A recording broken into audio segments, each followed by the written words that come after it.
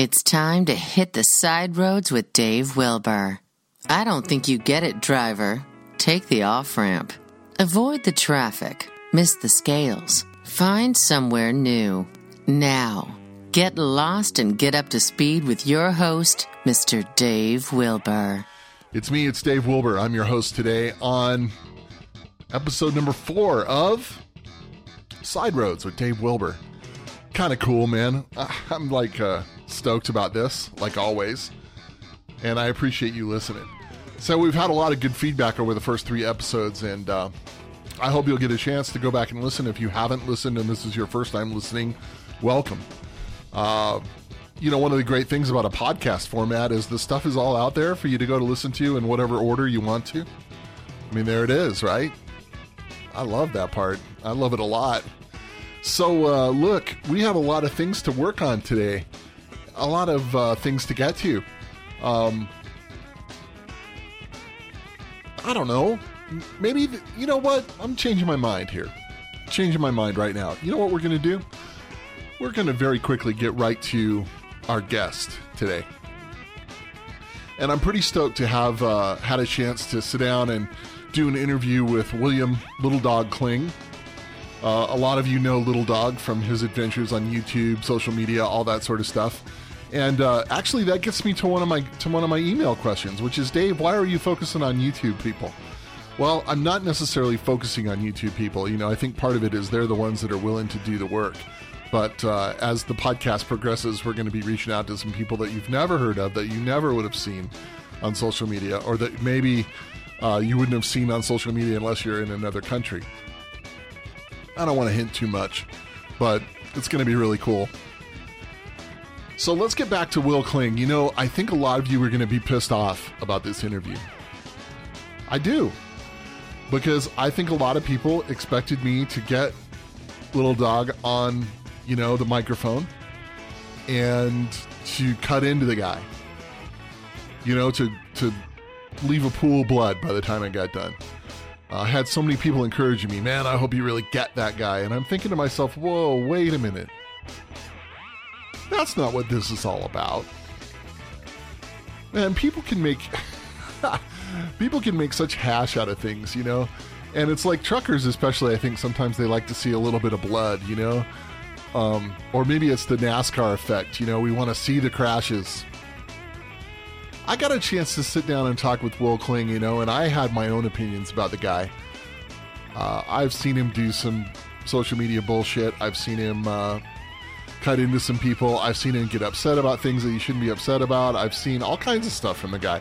And pretty much, I think whenever you put yourself out there, you're leaving a lot of room for people to say whatever they want about you. So my intention with sitting down with Will was to learn about the guy. Not just learn about, hey, you made this video, you made that video, No, man, I wanted to learn about William Kling, the person, the man, the father, the husband, the driver. And, that was a great experience. I learned that Will has a big heart for drivers. I learned that he's very involved in doing things like raising money for Truckers Final Mile, that he looks out for his friends, that he has great regard for drivers. I learned that his grandfather was a driver. So many good things, man. And isn't that like what we should be doing with people? Well, why is it that humans like to look at people and look for the worst? Why not figure out a way to look for the best? Why not? So I could have cut into Will Kling. I could have really made, I don't know if I would have made him look bad, but I could have made it uncomfortable for the guy, for sure. Now, I'm a good enough interviewer to do that. I have enough experience interviewing people that I probably could have trapped him, right? Maybe not. But no, man, my dream when I sat down with Will was to learn about him and to understand, what makes him tick, right? What is it about the road that enthuses him? What does he dislike? What does he like, what not like about people? If we'd all just take a minute to get to know each other a little bit better, that would be something. That would be something. So, I made a conscious decision to talk to Will Kling, to have a great conversation with him, to get to know him better, and to share that with listeners. I want to thank you for listening to the Side Roads podcast. The thing is growing. You can find us on YouTube. You can find us on iTunes. It's pretty easy to search for, just Side Roads with Dave Wilber, and you're going to find us. And it's just getting better. And you know what? I'm doing this all on my own. I don't have sponsors. I don't have anybody behind me. I produce, I record, I do it all. Pretty cool. I'll be back. First, some music from the Railbenders to get you started. And then my guest, William Kling. Thanks. Take care.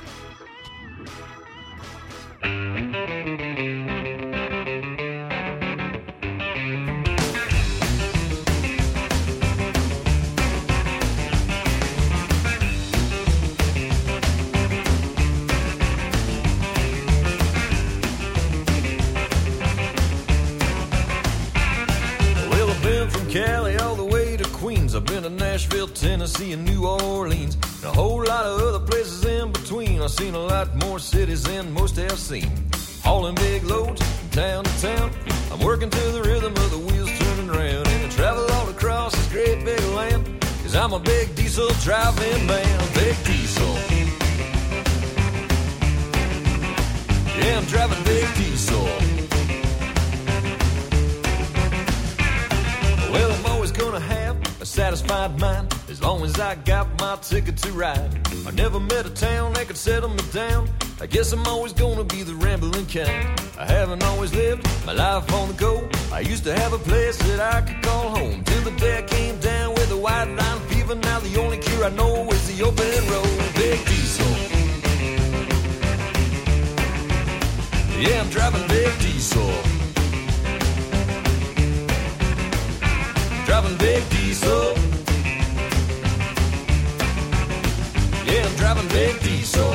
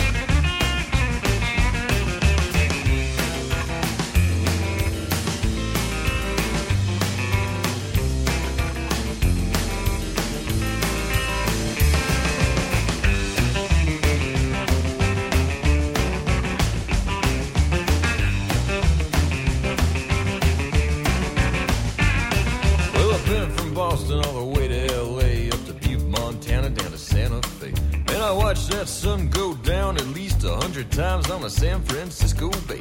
Hauling big loads from town to town. I'm working to the rhythm of the wheels turning round, and I travel all across this great big land, 'cause I'm a big diesel driving man. Big diesel. Yeah, I'm driving big diesel. Driving big diesel. Yeah, I'm driving big diesel.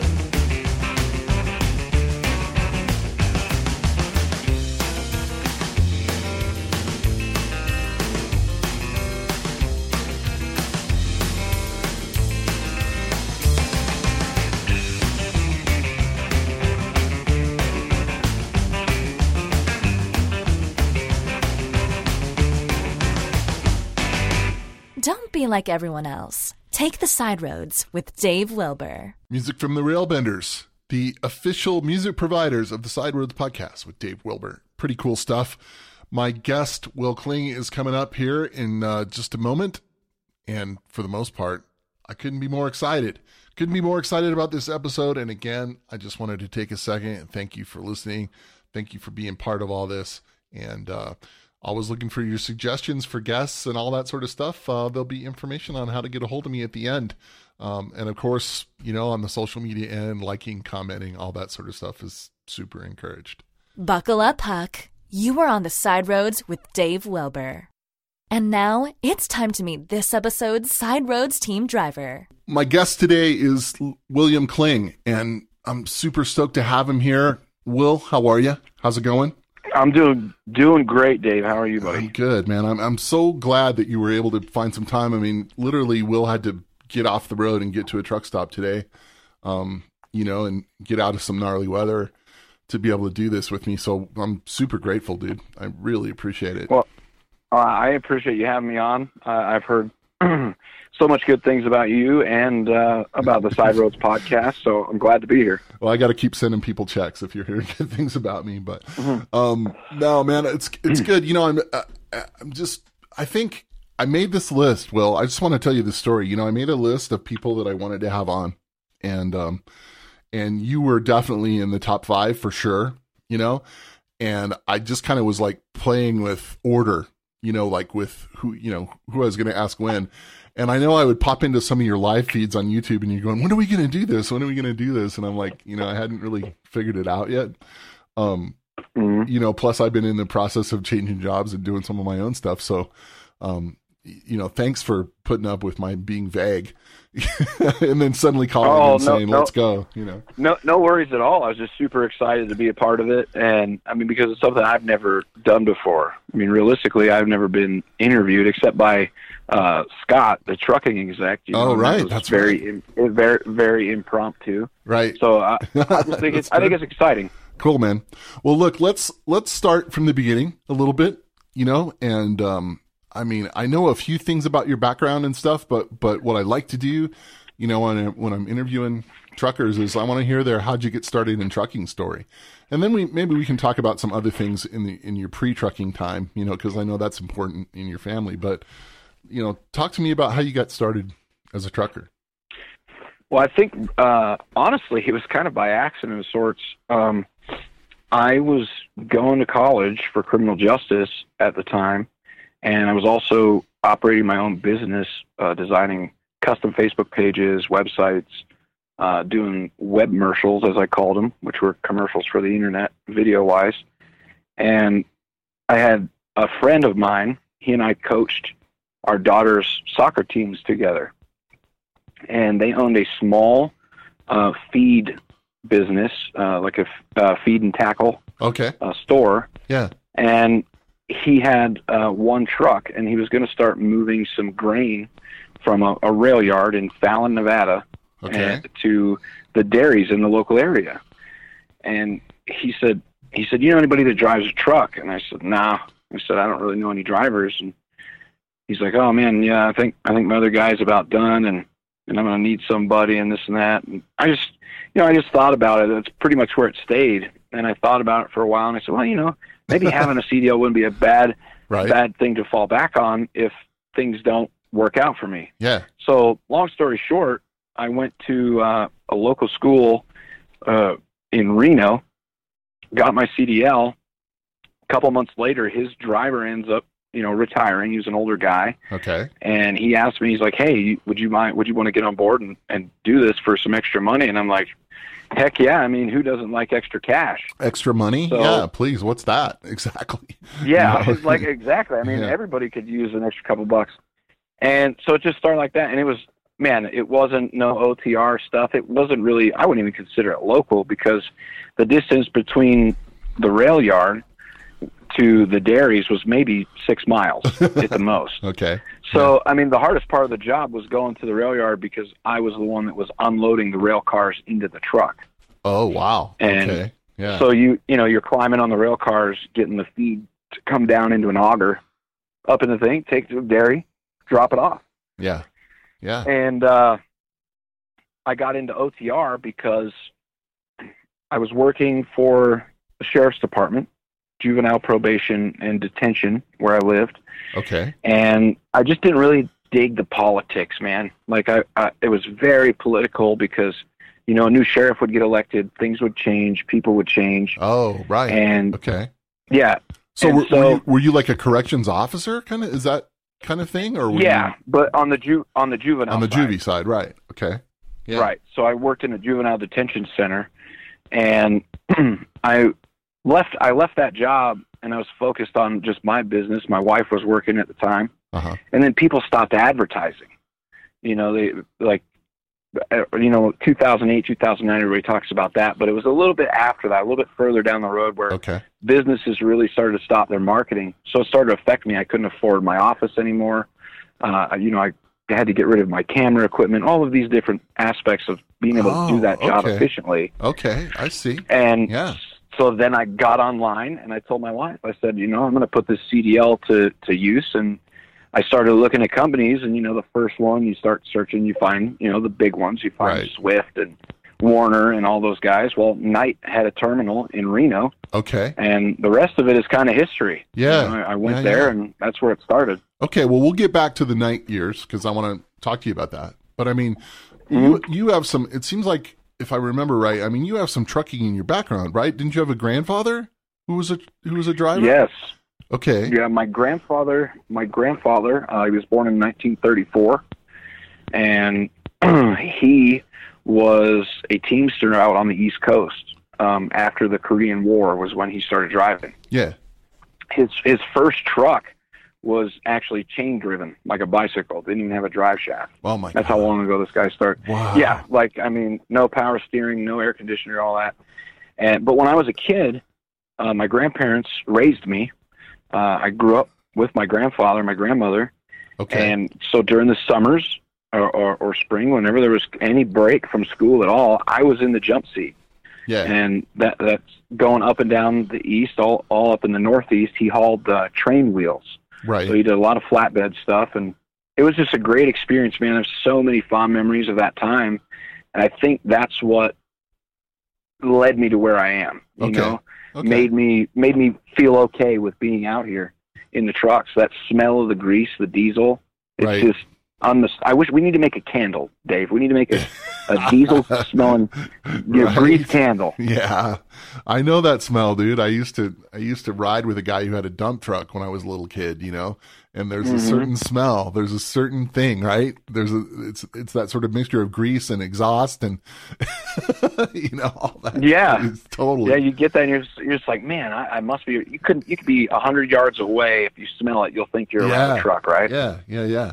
But that was like in Pennsylvania, right? I mean, you grew up in Pennsylvania, in kind of the middle there. It was fairly rural, right? I mean, that that area. For the most part, we're about 2.5 hours east of Pittsburgh. In I wouldn't say a small town, but a medium-sized town called Altoona, Pennsylvania. Altoona. Oh yeah, I know Altoona. Sure, yeah. Yeah, it's in Blair County near I think it's only really known for like the Horseshoe Curve.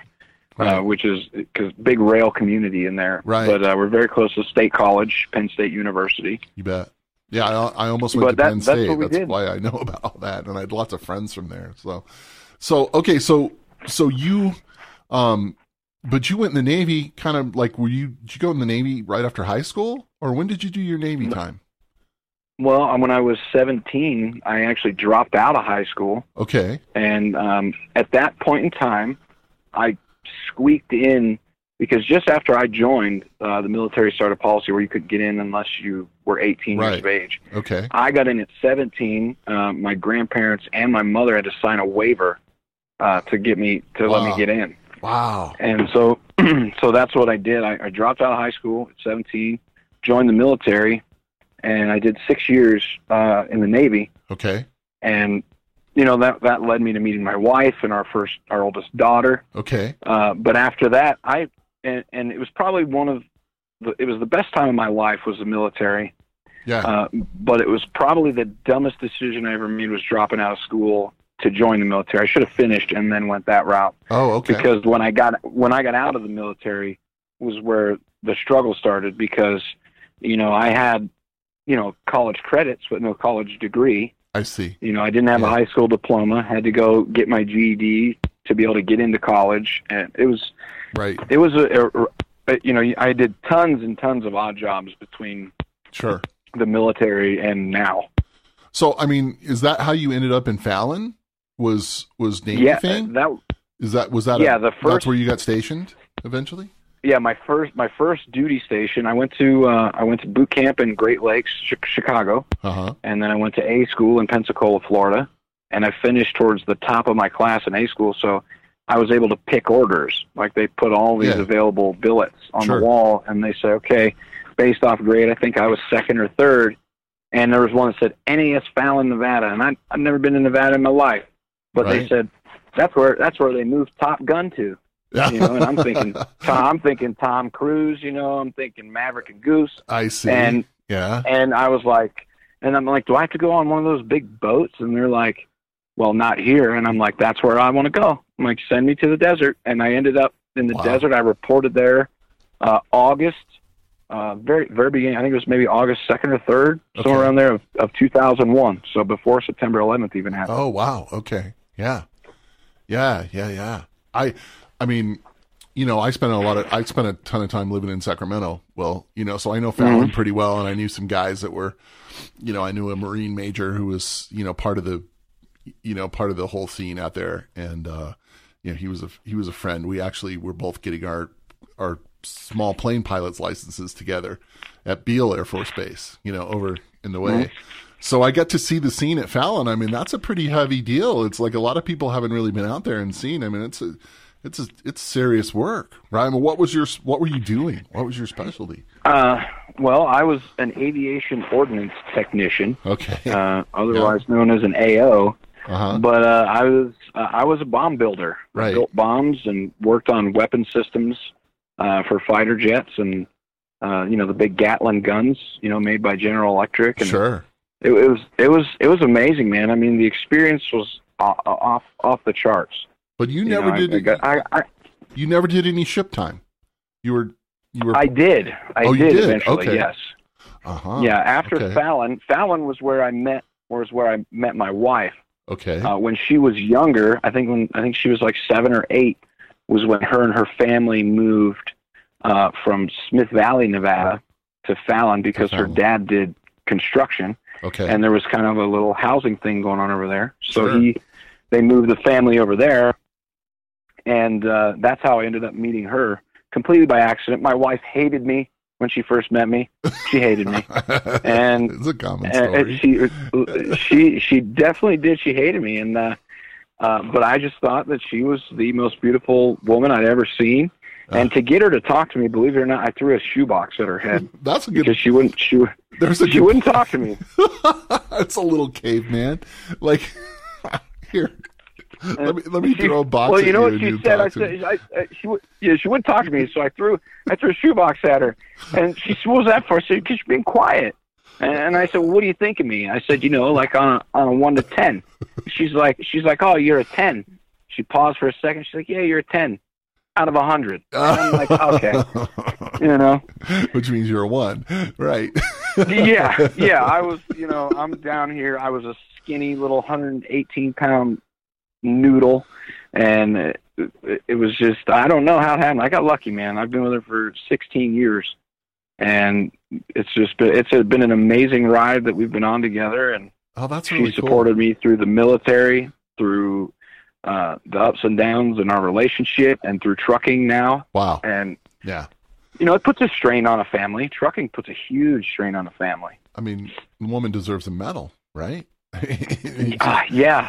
I mean, what I'm sure you probably know, but there was a study not too long ago and said a housewife, a stay-at-home mom with one child, I think they said if they put all the work together and figured out, I think the income was like I don't know, it was like a 6-figure income. Sure, absolutely. Is what they would earn if they did that work. Yeah, anywhere else, right? Yeah, crazy. Yeah, and I've got 4 kids, so I mean, she's a millionaire in my mind.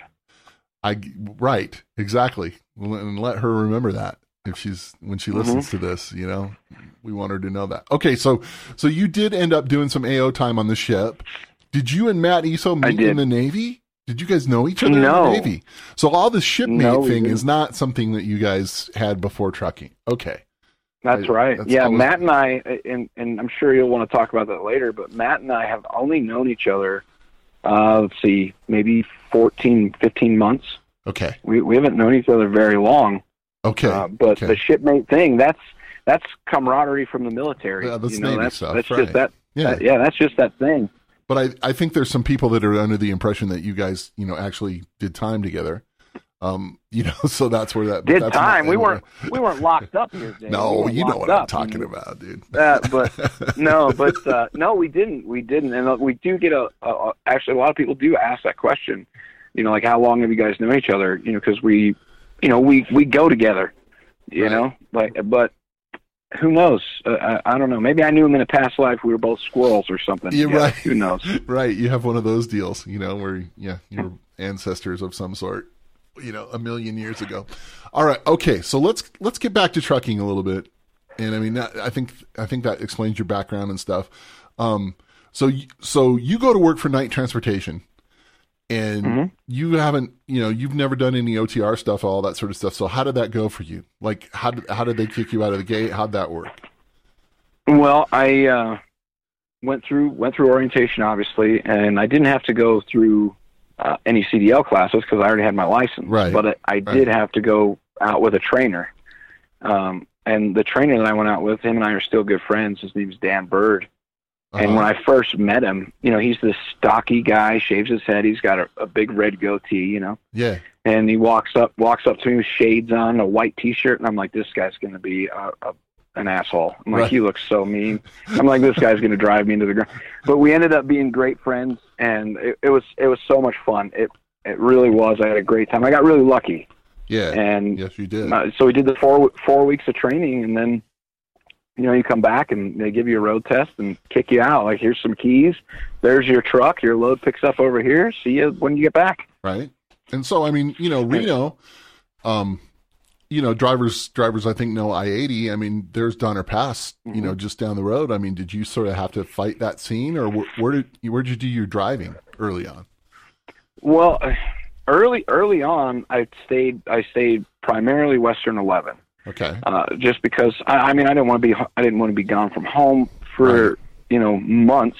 Right. Or anything like that. So I stayed Western 11, and being with a big carrier, obviously it's easier to do that because they've got a lot of customers, a lot of freight.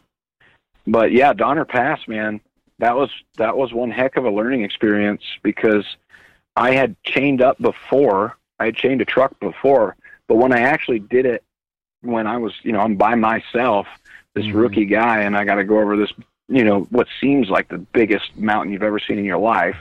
When you're that new to the industry. Right. Yeah. Yeah, man, it was scary. It was definitely, I call it white knuckle motorsports because you're just gripped onto that steering wheel and that shifter, squeezing so hard. But now, to me, now living in the area, crossing 80, living in a mountainous state. Sure. It becomes part of it. It just becomes part of it, and you're just like, oh crap, snow. You know what I mean? Yeah. And you either make that decision, park it, or throw the iron on and get over the mountain. Yeah. Well, yeah, I moved from Colorado to Grass Valley, California. And I, grew up in the mountains and had been in snow all my life, and so everybody says, oh, this place at the foot of Donner Pass, and Donner Pass is this big crazy thing, and it's like, no, Caltrans is just full of crap, and and people in Sacramento don't have snow tires. That's what the problem is.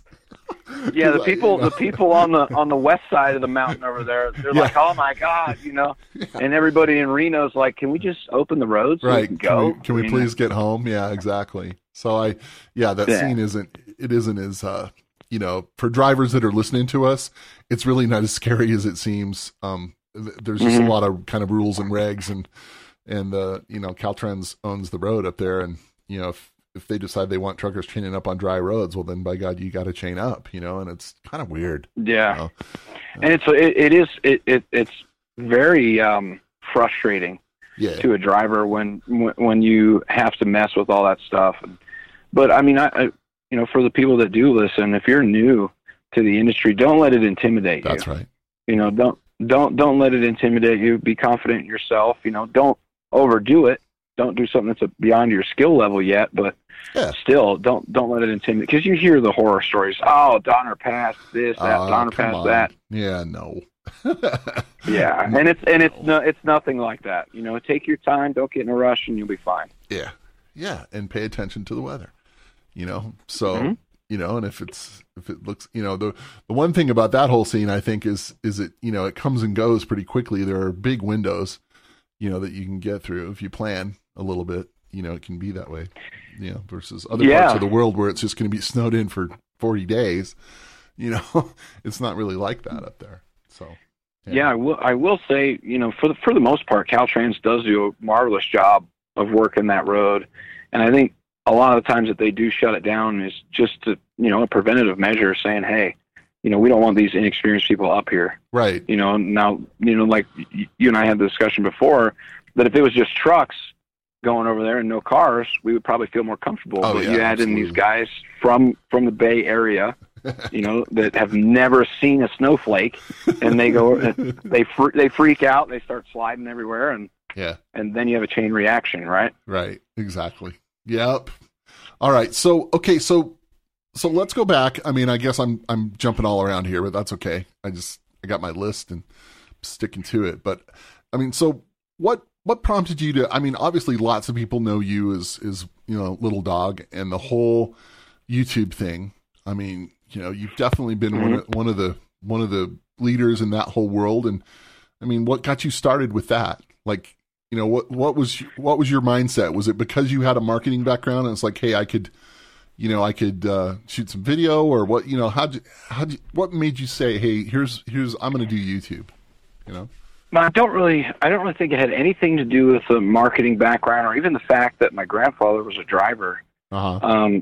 It started out, I was at a truck stop, and another YouTuber, who, I won't mention his name, but I ran into him there, and this was before I had started making any videos.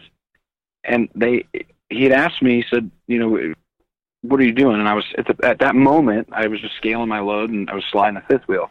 Uh-huh. And he said, do you mind if I record you while you're doing this? And I said, no. And so he started recording. He was explaining, but it was all jumbled, right? It wasn't streamlined or simplified or really understandable to somebody that wasn't there. Okay. So I just thought to myself, I'm like, I could do this better. I'm like, I could do that. I could do that whole video way better. And so from that point on, I was like, okay, well, what do I need to know? And as I would learn things, I would make a video of what I learned. And now it's evolved more so to entertainment and some information. But in the early ages, when I started in the early stages of my YouTube, it was all about, hey, here's how you slide your fifth wheel, or here's a way to fix this issue or repair this, or more like how-to informative stuff.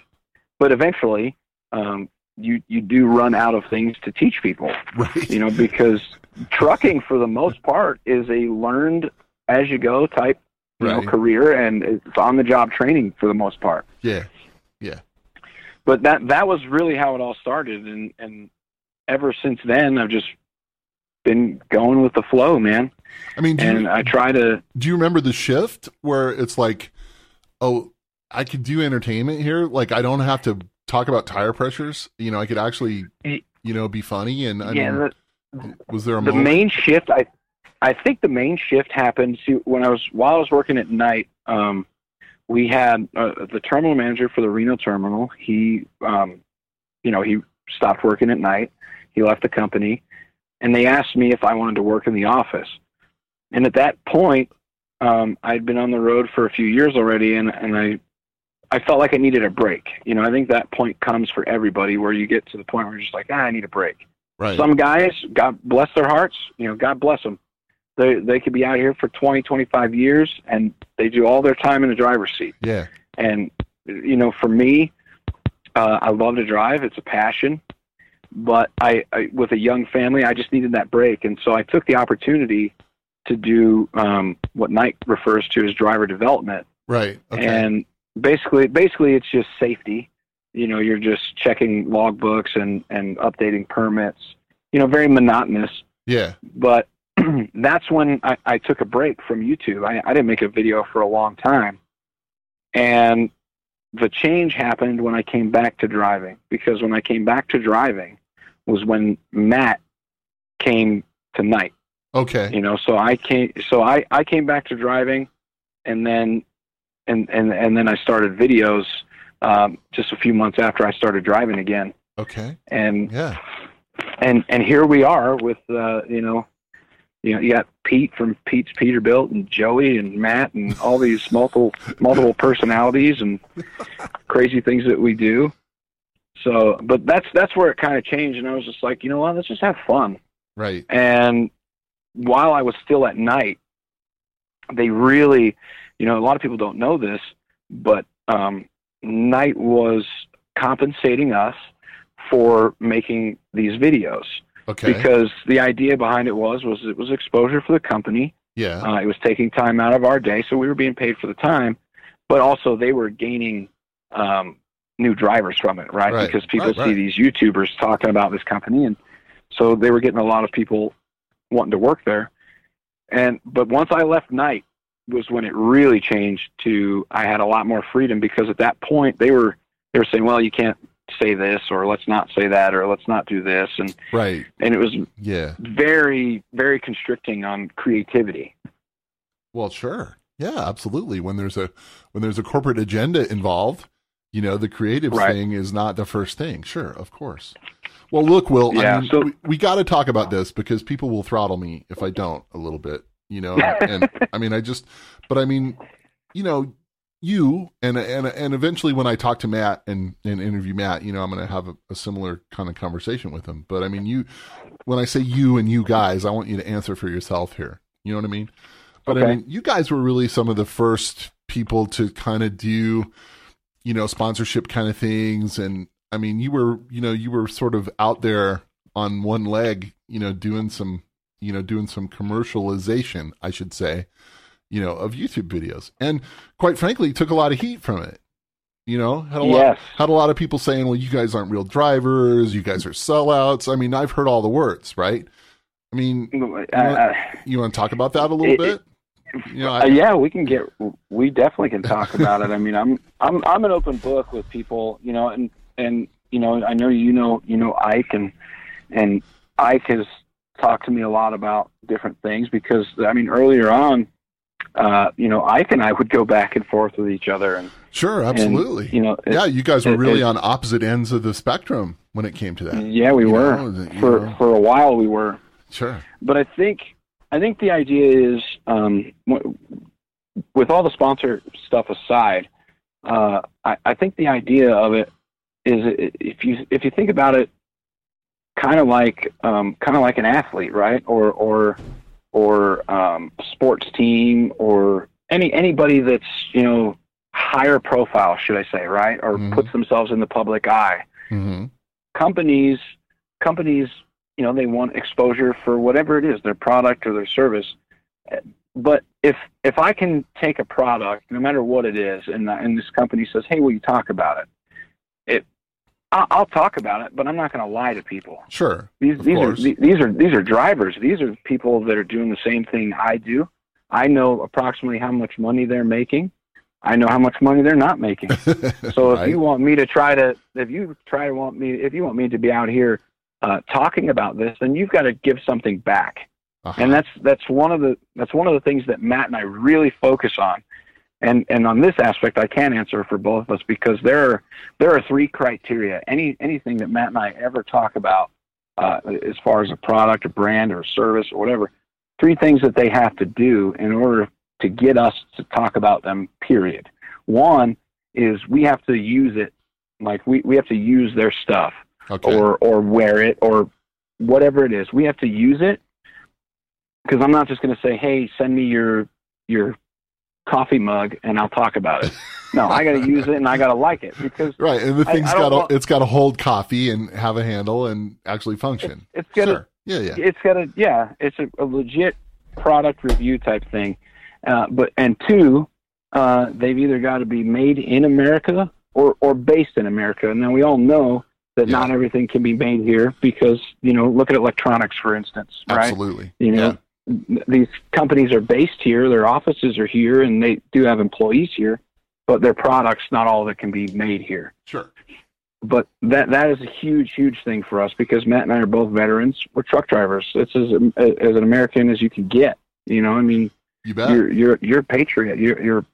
So, and then the third thing, and one of the biggest ones for us, is they've got to save the driver money. That's the whole idea. Okay.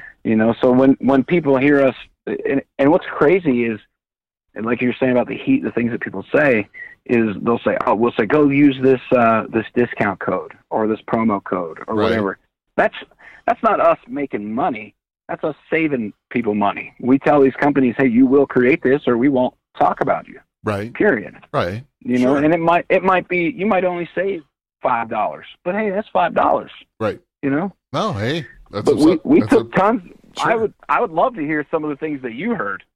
Oh, dude, look, I mean, you know, when I came on the scene, you know, just a little under a year ago, there were, you know, and we'll get to the next bit of what I want to talk about here in a second about the, you know, the warring factions, you know, the tribal scene, if you will. But there were a lot of people taking a lot of shots at various YouTubers, not just you guys, you know, about selling out, about, you know, sponsorship stuff. I mean, and not just Ike. You know, Ike was vocal, you know, about things that he felt like, but there were, you know, there were lots of other people saying this is, you know, whether it be from a recruiting standpoint, you know, trying to promote a company, and which I think is a very different thing than, you know, than promoting a product, so to speak. You know, right. And I think you know that too. And yeah, obviously you guys were working for Night and, you know, and doing a lot of stuff around the Night thing. And I don't think it's that hard to figure out, you know, that they were supporting you in that, right? I mean, if your company wasn't, you wouldn't be wearing the Night shirt. You wouldn't have the hat on. You wouldn't, you know, you wouldn't be in their truck. You know, I mean, there has to be a certain amount of agreement, you know, to do that sort of thing. Where I got uncomfortable and what bothered me, I guess, not about, you know, what bothered me about what people were saying is when there was, these guys aren't real truckers. I could never figure that one out. Like, you know, I don't know. They seem like they're hauling loads to me. I mean, you know, they're shooting video here, they're shooting video there. I mean, they didn't like the transporter just, you know, they drove there. I mean, what is this? They're not real truckers thing. That's where I couldn't understand, you know? Yeah, I think people, I don't know if you could really say that they see it as a facade, so to speak, but I would challenge anyone, start up a YouTube channel and see if you can make ends meet by, you know, selling T-shirts. You know, I mean, go ahead and give it a shot. It's not going to happen. So, I mean, when people would say that thing, we kind of just brush it off. You know, I mean, you know as well as I do. You've seen it out there, you know, online. The amount of people that, you know, hide behind their aliases and say just whatever comes to the forefront of their mind at that particular moment. But as far as real truckers, no, man. I would be willing to have Night run my miles for the time span that I was there. Yeah, and then you tell me if that's a real trucker or not. You know, if I'm running the miles and I'm hauling the freight, that's what's paying my bills. At that time, there were no big sponsorships. Even now, there's no big sponsorships. No. So, you know, people that think like this isn't Kim Kardashian money. You know what I'm saying? Like, it's not. And let's get that straight. I mean, as far as the world of social media, and I've said this before, and people will get tired of me saying it, but there's kids making Minecraft videos that are going to get 80 times the amount of views and hits that you will doing trucking videos. Exactly. I mean, that just is what it is. If you wanted to be shooting for the big time, you know, you would be, you know, you'd have a pet monkey and, you know, be doing some crazy stuff, right? That's what YouTube, that's what YouTube loves. They don't love, YouTube doesn't as a, you know, media force love trucking, you know? No, I mean, no, it's not centered around trucking at all. It's very, very, very, if you looked at it, you know, as a whole, you know, we're not even on we're in the, you know, if you looked at it like as a pie graph, trucking is in the category that says other. Like we're in there. Way other. We're in the other spot. You know, you got music videos and you've got the Kardashians. They got a big chunk, and then, you know, PewDiePie's got a large selection. But those, we're in the other category. We're very, very small in the whole aspect of things. So it's not like Pepsi is calling me and saying, "Hey, we're going to give you a whole bunch of money if you drink Pepsi all the time." I mean, but if Pepsi, hey, if you're listening, I'm going to tell you right now. Yeah, I mean, But I mean, man. The thing is, some years ago, before you guys got started and stuff, in order for you to get any kind of income from the YouTube thing, you had to be invited to be a YouTube partner. It was a whole thing. It was like, now they've kind of opened it up a little bit where, you can get a little bit of ad revenue, and it isn't much. I mean, anybody who says that, that anybody's, really getting rich on the YouTube thing, even at the higher levels of gaming and all that sort of stuff, is severely mistaken. And there's probably a lot of YouTubers that have tossed some numbers around just to fuck with everybody, and it doesn't, they're not real. It's just not real. I'll tell you, if your audience, in order to make real money off of YouTube, every single one of your videos needs to break 100,000 views. Every single one of them. Minimum. Yeah. Minimum. So the guys that are getting those big checks, they've also got really big numbers. So it's easy. I mean, and for any of you that listen to this, if you want to know any information about any YouTuber, go to socialblade.com. Right. You can type in any YouTube channel, and it's public information. And you can find out all kinds of stuff. Yeah, exactly. So okay, so we can get past the "you're not real truckers" thing pretty easy. I mean, I think that's just common sense. And, I got a CDL and a set of keys, Dave. I think that qualifies me. Exactly. So, and as far as product placement type things and, or, hey, check this product out, here's a promo code and all that sort of stuff. I think the trucking industry has to grow up a little bit and say, this kind of thing is going to happen. It's part of the commercial culture of social media. Right. There it is. It's not a, well, I mean, think about thing. this. If you're selling, if you're selling anything related to trucking, right? If you're selling thermoses, who do you, or something that we use primarily, right? Yeah. Who better to share that information than somebody that's doing that job, right? That's right. Absolutely. Yeah. I mean, as a for instance, Will, I happen to be a very big fan of Huckleberry's hammer. It's been a tool set that I've had, with me for a long time. I think a lot of us carry that particular tool. I learned about it from another YouTuber, and went and found it and ordered one. I don't think that it would be hard for me to say, yeah, man, I like my Huckleberry's hammer, or have it in my hand. And I wouldn't necessarily think, oh, I should be compensated for this, I mean, I think that's just one of those things where it is what it is. That's a much different thing than saying, hey, man, every time you turn on the camera, you got to be wearing a Dr. Pepper shirt, and if you don't do that. Years ago, I worked for Jack Nicklaus, and he couldn't sign Titleist balls. He could only sign Maxfly balls. That was his, that was his contract. I mean, it's not like that hasn't been part of everybody's world. And and it continues to be, and you're going to see more of it because as technology evolves and more and more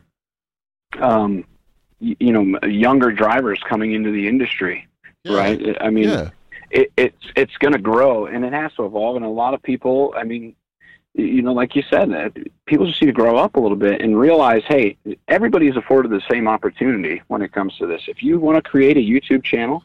Yeah. Or Instagram, or you have the same shot at making money off of it than anybody else does.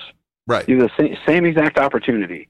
And Ike has said that numerous times, and other people have said it, and I've said it. So as far as the real trucker thing goes, listen, I'm out here away from my family, hauling freight like everybody else. just because the channel has grown and I have the opportunity to work with other companies and kind of bridge out a little bit. Listen, I got 4 girls. Anybody wants to start paying the tab on that, right? You're more welcome. Start sending me checks.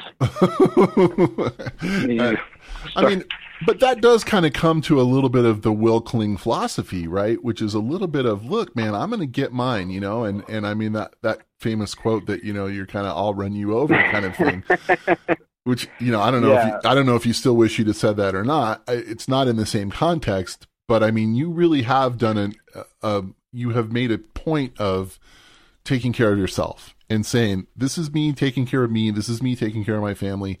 What's your problem? I don't know that that's all that bad. I don't really see a problem. And I'll tell you that comment, when I said, because at that time, things were getting ready to start. Like I could see it coming, you know what I mean? With as far as sponsors or anything like that, I could see it about to happen, not just for me, but for others. Right. Because there was just this point where you could feel it. You could see some of the other YouTubers, you know, the bigger ones like Allie Knight or Josh, and you could see them starting to do things. And I saw it and I'm like, listen, this is going to trickle down. It has to, because if they're the only ones talking about it, their audience is limited. So if I'm a company, right, I'm going to want to flood the market with the information about my product. And I was in an argument with Ike and a few other folks, and I said over the phone, it was either the phone or one of the Zello chats or something. I'm sure it's recorded somewhere. But I said, you know, it's a brand, you know, and it is. It's, you know, like Side Road Podcast. That's your brand. That's you. That's part of you. It's part of Dave. Away from absolutely. Yeah, it's part of Dave. Just like LilDawg is part of of me. And I said, if you get in front of that brand, I'll run you over with it. You're either gonna and it's not a selfish thing or something like to say that. It's just like, hey, I'm going to do what I'm going to do, and you either like it or you don't like it, and you're either with it or you're not with it. And if you're not with it, then get out of the way.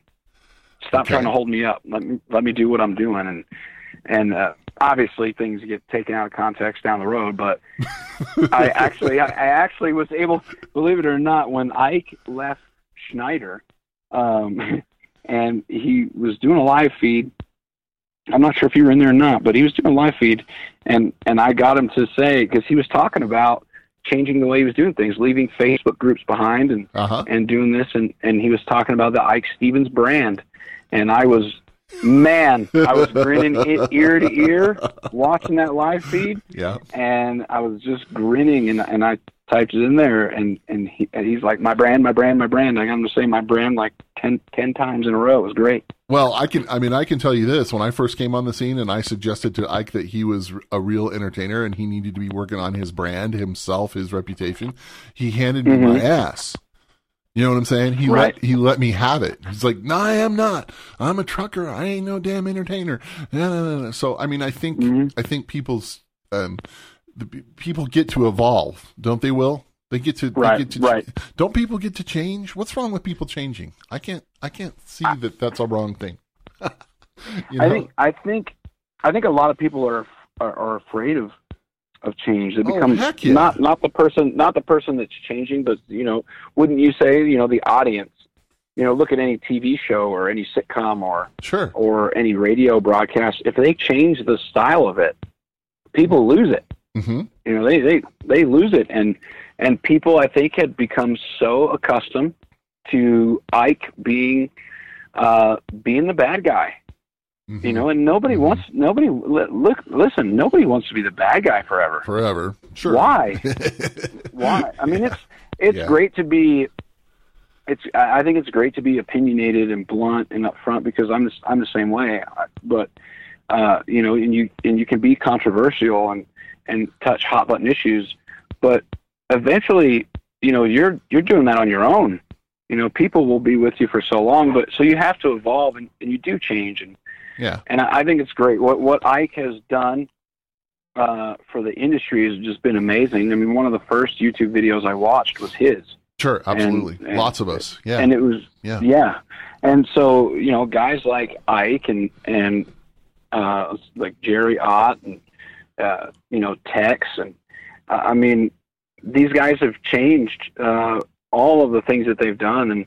And it's just so amazing to see, because I think in our industry, and, you know, you may agree or not, but I think our industry is afraid of change. Oh, absolutely. Absolutely it is.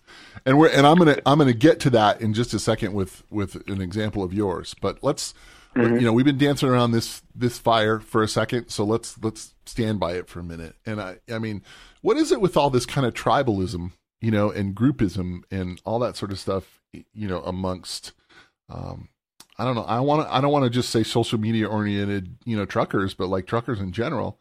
For me, it's been really interesting to see, all this stuff. I mean, a year ago, you and Ike weren't really speaking, and there was, in fact, a lot of kind of bad speak, going on between you. It's happened with a lot of people. There's these falling outs, and then there's these falling back ins, and it's funny because it's almost like people are as quick to kind of get back together as they are to break up. It's pretty bizarre. What's your take on all that? Well, I think it's kind of funny because you could relate it to like high school.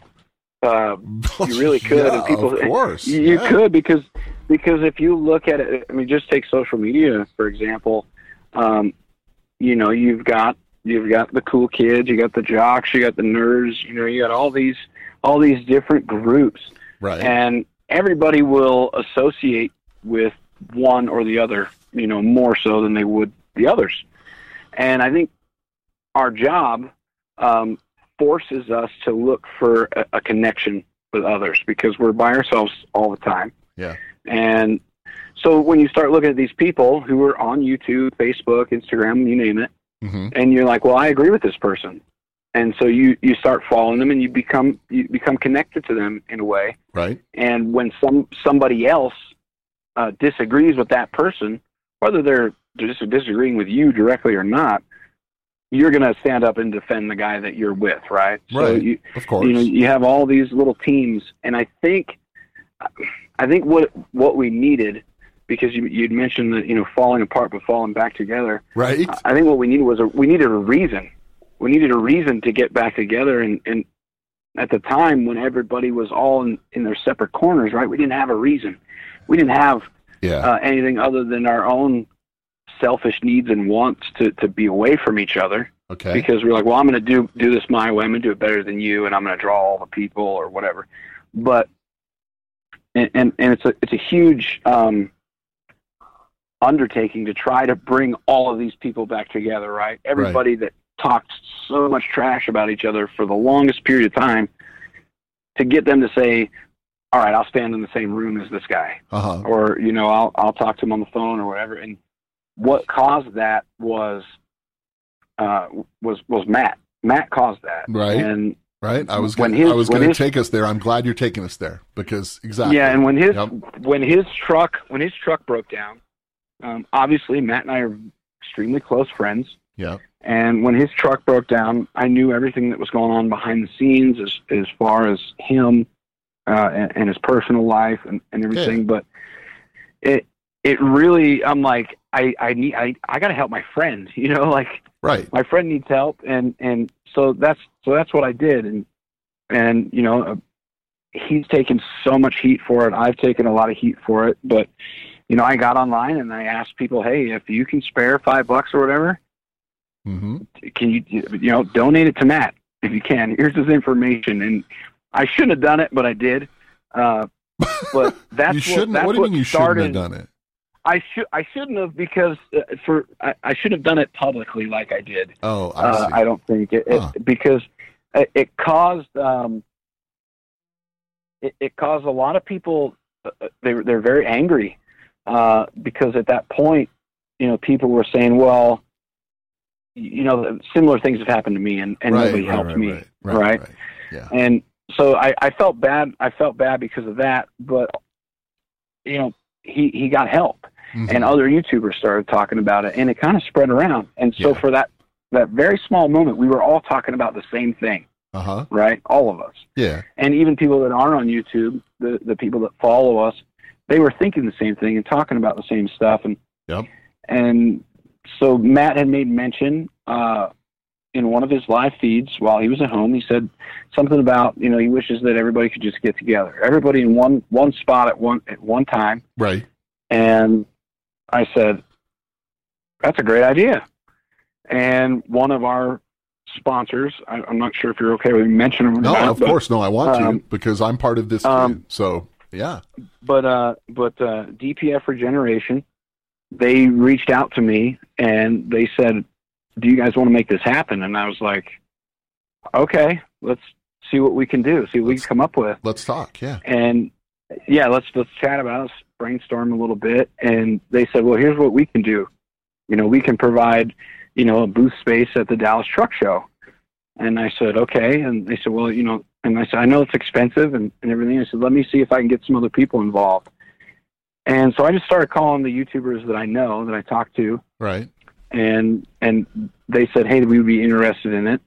And they said, well, okay, well, what are we going to do it for? We can't just not, it seems like a waste to have all of us talking about the same thing and nothing good comes out of it besides the fact that we're just shaking hands. Right. It's just mutually admiring each other. That doesn't work. Right. Because you're going to have all these egos in one spot. Yeah. What's that going to do? So we I heard about Trucker's Final Mile, and I didn't know too much about it at the time, except for the fact of what they did. Right. I didn't know who ran it. I didn't know any of the details. So I started looking into it, and I ended up reaching out to Robert, who's the guy that runs it, and found out that this guy's a truck driver, and the donations that come in are very, very slim. They're 501c. They got all the right paperwork, and 94% of the monies that come in goes right back into the charity. Right. And so when he was telling me the story, he said, yeah, and if we have a case where a driver passes away on the road and the charity can't cover getting them home, he's like, I just pay for it out of my pocket. Mm-hmm. And I'm like, what? I'm like, wait a minute. Yeah. I'm like, no way. So I went back to DPF and I said, here's what we need to do. We need to have, a fundraiser or whatever. If I can raise money to help my friend, I can raise money to help this charity that helps the entire industry. Right. So they said, that is awesome. And they had previous dealings with that charity. So it was a fit right off the start. Yeah. And then started reaching out to, some of the bigger YouTubers. I called Allie Knight, and I talked to Ike, and of course Matt was behind it. And I called, Tex, I called Big Cat Truck, all these guys. And they were just like, yeah, let's do it, man. And everybody started getting, so then it just snowballed. And then you had other companies reaching out saying, hey, we want to help. What can we do? Yeah. And it's still evolving, but now you've got all of these little cliques, like you said, you got all these little tribes everywhere, and they're falling apart because everybody's falling together. Well, that's a good thing. And, everybody's starting to become intertwined again, and I think that's what we needed. And Matt's truck, and that was. Man, it was a blessing in disguise, I think, as far as the industry is concerned. Oh, sure. I mean, it's the classic example of out of problems comes change, and out of change comes good. So I mean, it's right. Just, I hated to see everybody leaning on Matt. And I really got upset when I started hearing this is fake and stuff like that, because anybody who was watching his stuff could see the look on his face, like, this is just going horribly wrong right now, and I can't do anything about it. Oh my God! There was nothing that any of us could do to stop it, because and neither could he, and he's holding on to the damn wheel. Like he's with it every moment, and it's still going wrong, and it's like at a certain point, what do you do? And my whole thing was I don't want to see the guy quit. That's just like, that's not the thing. Don't do that. Yeah, that was, and I think that's where he was at that moment, Yeah, of course. Anybody would. And, I mean, you say he was holding on to the wheel. He's holding on to the wheel coming down Donner and lost his brakes. Yeah. You know what I mean? Like, it was just a runaway train, and finally it has slowed down, and we're getting some kind of normalcy back as far as social media is concerned, which is great, because we need that. Yeah, well, social media sometimes has a short memory, so that's a good thing.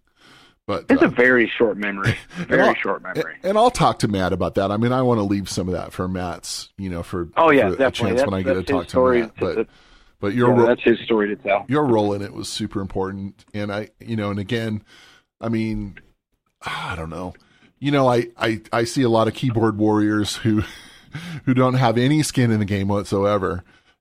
Making comments, taking shots, whatever, and they, it's like, oh, come on now, that's just silly. I mean, that's you couldn't possibly believe what you're saying.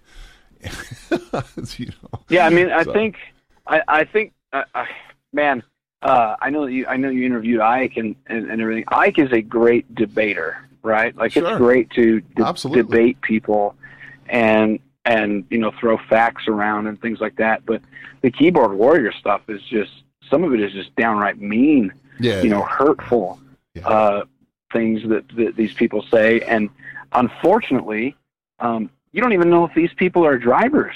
Right. You don't know who they are. Yeah, exactly. Yeah, no. I know. You know? Yeah, it's just...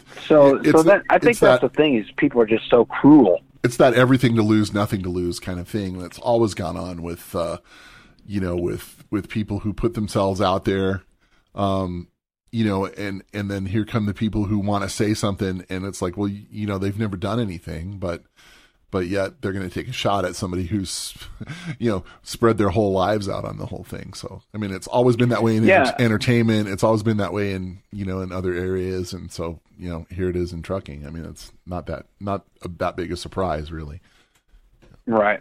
I mean, I don't think that aspect of it will ever change. I really don't. There'll always be those keyboard warriors, those CB Rambos, because people live in that anonymity, and they love it. They thrive off of it. When I first started my other podcast, Will, after every episode, I got an email from an anonymous account. We finally figured out who it was, but for a while it was just one of those anonymous servers that just said, "You're a dumbass. You deserve to never have another thing to do in this business. I hope you die," kind of stuff. Like, it was serious. It was like, death threats and it happened religiously after every episode. Right. And I would just go, I would get crushed, and it didn't matter how many people said really good things. All it took was that one email, and I knew it was coming. Right. And somebody had to kind of counsel me and say, it's just one guy. He's a moron. Stop it. Stop focusing on that. I have a great relationship with Chris, who's one of the owners of Diesel Life. Uh-huh. And he told me, we were talking about this, kind of a very similar conversation. And we were talking about this stuff, and he said, "You know what?" He's like, "I've seen all of the people, that have talked smack to you guys." And he's like, "The same thing happened to us." Right. When they were starting their thing. And he said, he's like, "What you really need to remember is if you've got one hater, so to say, you've got 10 people that love you." Absolutely. He's like, that's absolutely He's true. like, so bring on the haters, because that just means more people love me. Yeah. And you kind of you got to have that mindset, because people are going to talk smack to you if you put yourself out there, and it's just something that you have to deal with. Well, you put yourself in the public eye. And I think if you do work that drives no opinion, that doesn't force people to an opinion, then it isn't really good work anyway. Like right. You have to do something that makes people say, "I agree with that. I disagree with that." And if you don't, then it's boring as hell. So, I think it's part of the game. Don't you think that's like it's great, because you're starting a conversation, right? Yeah, absolutely. Yeah. In a world where everything's electronic now, and we're able to visually see people in front of our face, but they're in like Japan. Yeah. Isn't it great to actually start a conversation with somebody, and whether you're agreeing on something or not? I mean, I think it's wonderful. Yeah, I do too, Will. I agree. All right, so we're getting down to the end of our time, and I want to get back to you for a second. So you're out of night transportation. You've got one of the two famous green Volvos, and and you're kicking ass at the owner operator thing, and leased on to Travel Loco. I mean, how's it going for you? Is it working? It is working. There's a huge learning curve. Uh-huh. It goes, because my entire OTR experience was all company. So yeah. Now that everything's on me, where I'm like, it's 40 degrees. Turn the truck off. We ain't wasting fuel. Nah, you know what I mean? So yeah. When all of that kind of stuff is on you, but it's great, man. The freedom is just amazing. The ability to, choose my own loads and go where I want, and it's just amazing. I think this is what, in my mind, being an owner operator is what trucking should be. I think the big companies, as vital as they are, really, to where we are now, where the industry is now, as vital as they are, that's not real trucking. You know what I mean? Yeah. And right. a lot of people will hate on that, but that statement is because everything's done for you. You know, when everything's done for you, you lose the freedom. Right. You know, and I think that's what every driver really wants is the freedom of the road, you know, being able to say, hey, I'm in California, I want to go to Texas, and you go to Texas. Right, and you figure it out. So is your wife helping you? Is she helping you with your administrative stuff and all that? Is it a family thing for you guys, or is it just you and you alone in this? I would say 70% of it is me. Yeah, I understand your wife is doing all the work and raising 4 daughters. I get that. Oh my God! You know, but yeah, I just wondered if you guys are talking about that stuff too. I handle a lot of it, but we talk about it because she doesn't really know. She was never exposed to trucking like I was, and so she doesn't really understand the day-to-day stuff. Like she understands pick this up, take it here, you know, move things around the country, but she doesn't understand obviously regulations or anything like that. She does understand a 70-hour clock though. She understands that. She knows your clock. Yeah. Yeah, she's like, you're not going to make it home tomorrow because you've only got like 8 hours left on your 70. I'm like, what are you talking? I'm like, you're just keeping track of all this, woman. But that's cool. But yeah, she's been hugely supportive, and I was very hesitant, man, very hesitant to leave the big company in life and start my own thing because I had it made. I really did. I mean, is there an ultimate goal for you? Is it Will, the trucking company owner, or is it just Will, the really outstanding owner operator, or what are you thinking for down the line? Well, I definitely think down the line it's more along the owner, you know, because I want to spend more time at home. I love driving. I don't think I'll ever stop driving. Yeah. But I would like to own, you know, maybe 3 or 4 trucks. I don't want anything huge. I don't want the problems, but I want to give other people the opportunity that, you know, Eddie, the now famous owner of Traveloco, right, that he gave to me, because it's a huge part of me to pass things, to pay it forward, you know, to pass things on. Right. And I think that's a valuable, I don't really know, a valuable trait to have. Yeah. You know, to say, hey, somebody did something good for me, let me do something good for somebody else. And I think if we all did that just a little bit more, we'd be in a different place, right? That would be a good thing. Absolutely, it's a good thing. Yeah, and I can tell you, having done that, it's a really good feeling, you know? Because some of the guys that I helped out early on are now really doing some cool stuff, you know? And I go, see, look at you. You know, I told you it'd be okay. You know, and and they remember back to some of those early conversations where they're going, I can't do this. And it's like, dude, just hang in there. You got this. Yeah. You know? And my wife was instrumental in me actually leaving night, because I was so nervous. So nervous to leave because everything was taken care of. And she said, well, she's like, if you're going to do it, now's the time. You know, 'cause she's like, you're in your early 30s, you know, and she's like, do it now. She's like, because if you wait another 10 years, you won't do it. And I said, all right. And there you go. Yeah. And we took the leap, man. And it definitely wasn't easy at first. It definitely wasn't. And the first month sucked. It really did, because freight rates dropped out from underneath themselves. And, right. Timing was really tough. Yeah. Yeah. Timing was horrible. So anyone that's looking to do it, I would definitely say, wait till the peak season of freight and do it then. So you come in having the ability to put some money aside. Right. Yeah. Because, I mean, everybody's talked about it. I mean, that's what kind of bit Matt in the ass with the whole thing. Sure. Was that and neither one of us put any money aside coming into this. Right. Right. Well, and sometimes people don't have that luxury. You just got to do it. You just got to step off the cliff, you know, and say, well, I'm going to work hard at it. And that's all good, you know, till your truck's in the shop, you know, however many times, and 4 times and 30,000 miles, and none of it's your fault. God, yeah. You know, I mean, geez, you know, you'd be in the same boat. We all would. I mean, that's the thing. That's what I keep explaining to people, being more of a business oriented thinker. I just go, you can't claw back from that kind of stuff. Not very well, not without, right. Not without some high interest rate loans or some other things, it's like, it can really, not without, I mean, it's just it's that other 4-letter word, help. Help. Right.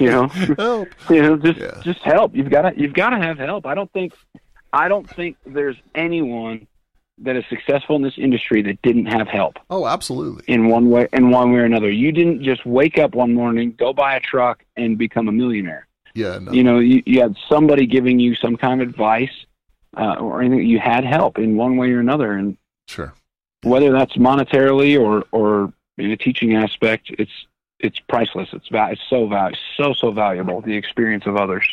There was a guy in my CDL class who every day, would spout his latest, unfounded dream about what he was going to do in trucking, and I hated to be the buzzkill for the dude, but I would just say, yeah, have you looked into insurance?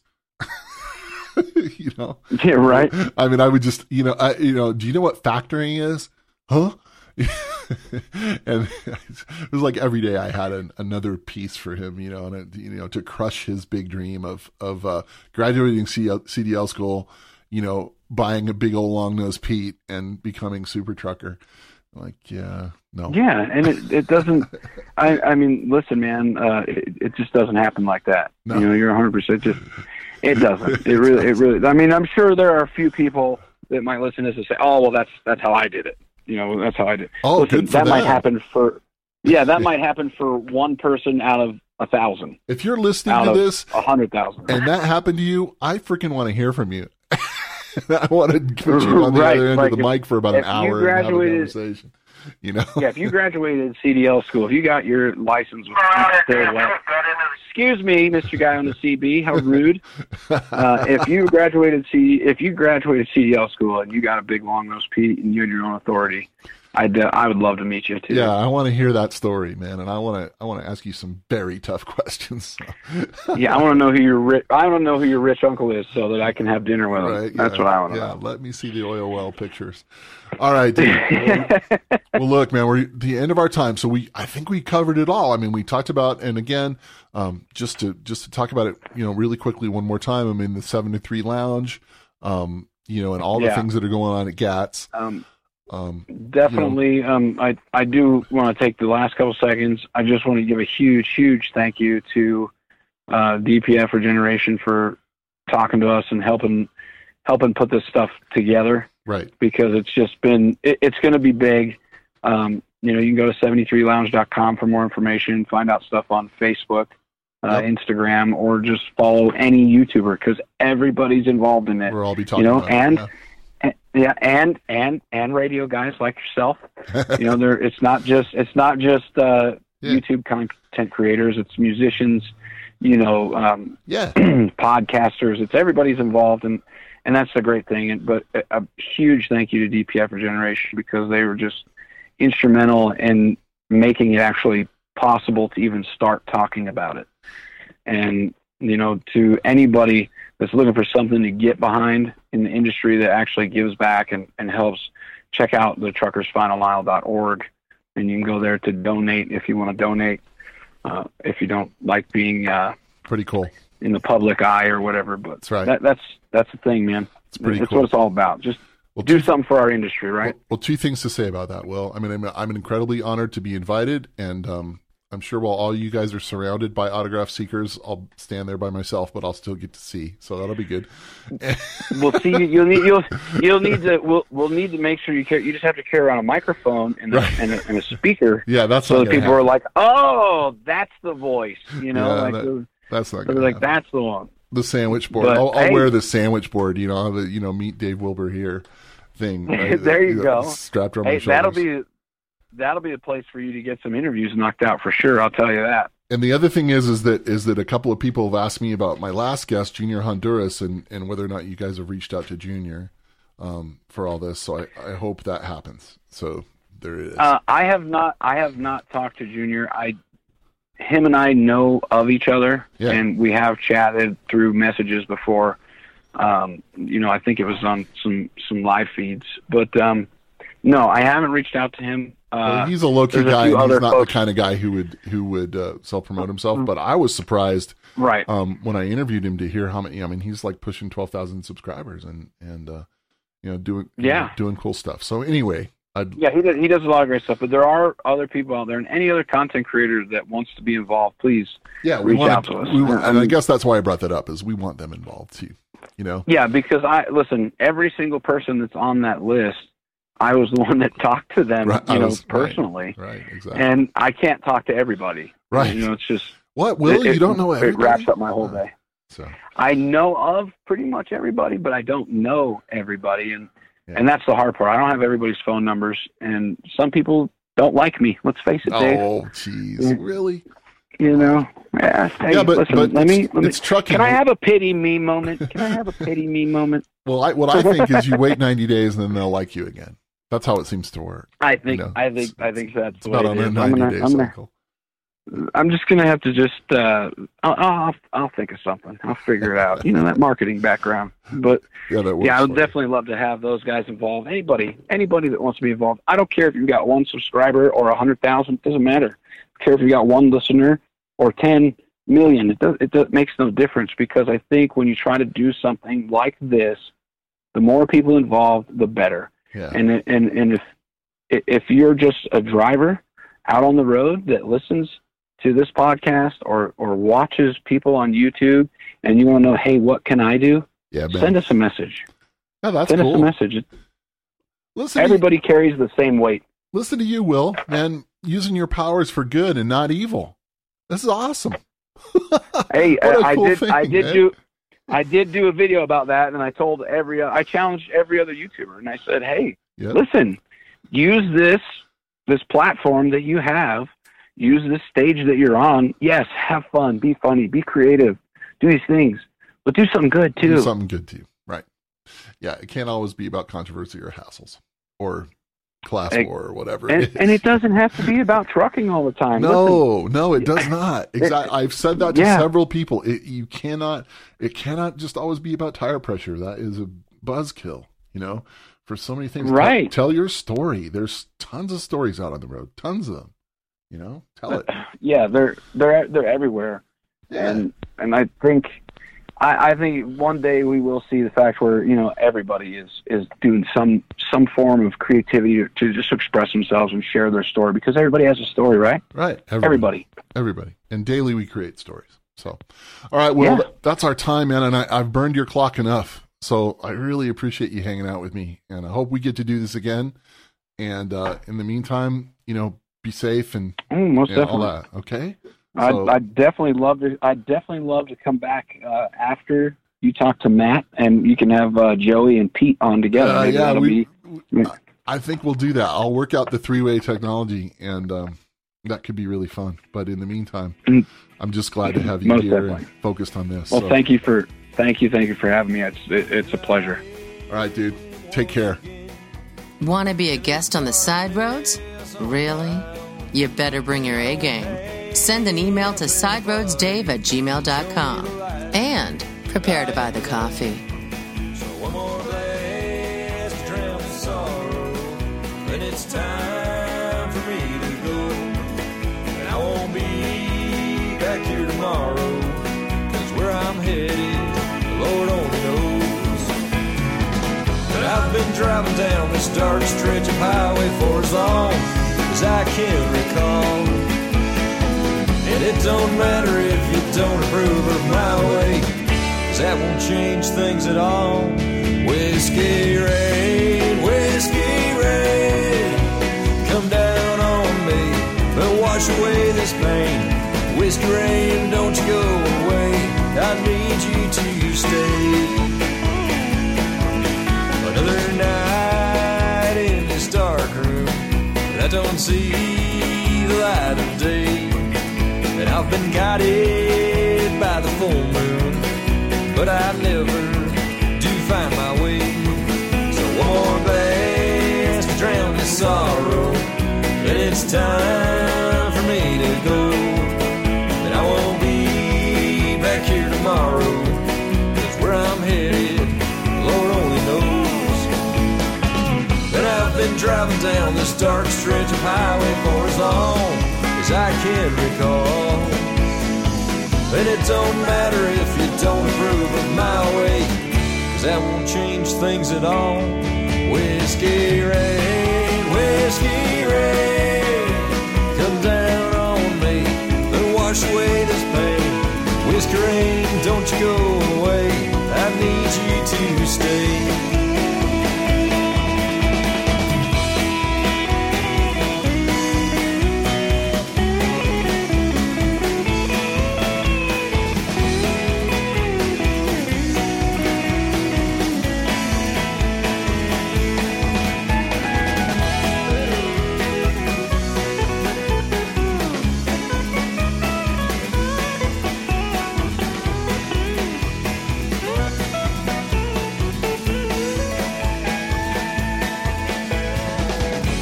Been driving down this dark stretch of highway for as long as I can recall. And it don't bother me, you don't approve of my way, ain't gonna change me at all. Whiskey rain. Well, that's it for episode number 4 of the Side Roads podcast. Again, I want to thank my friends from Denver, Colorado, the Railbenders.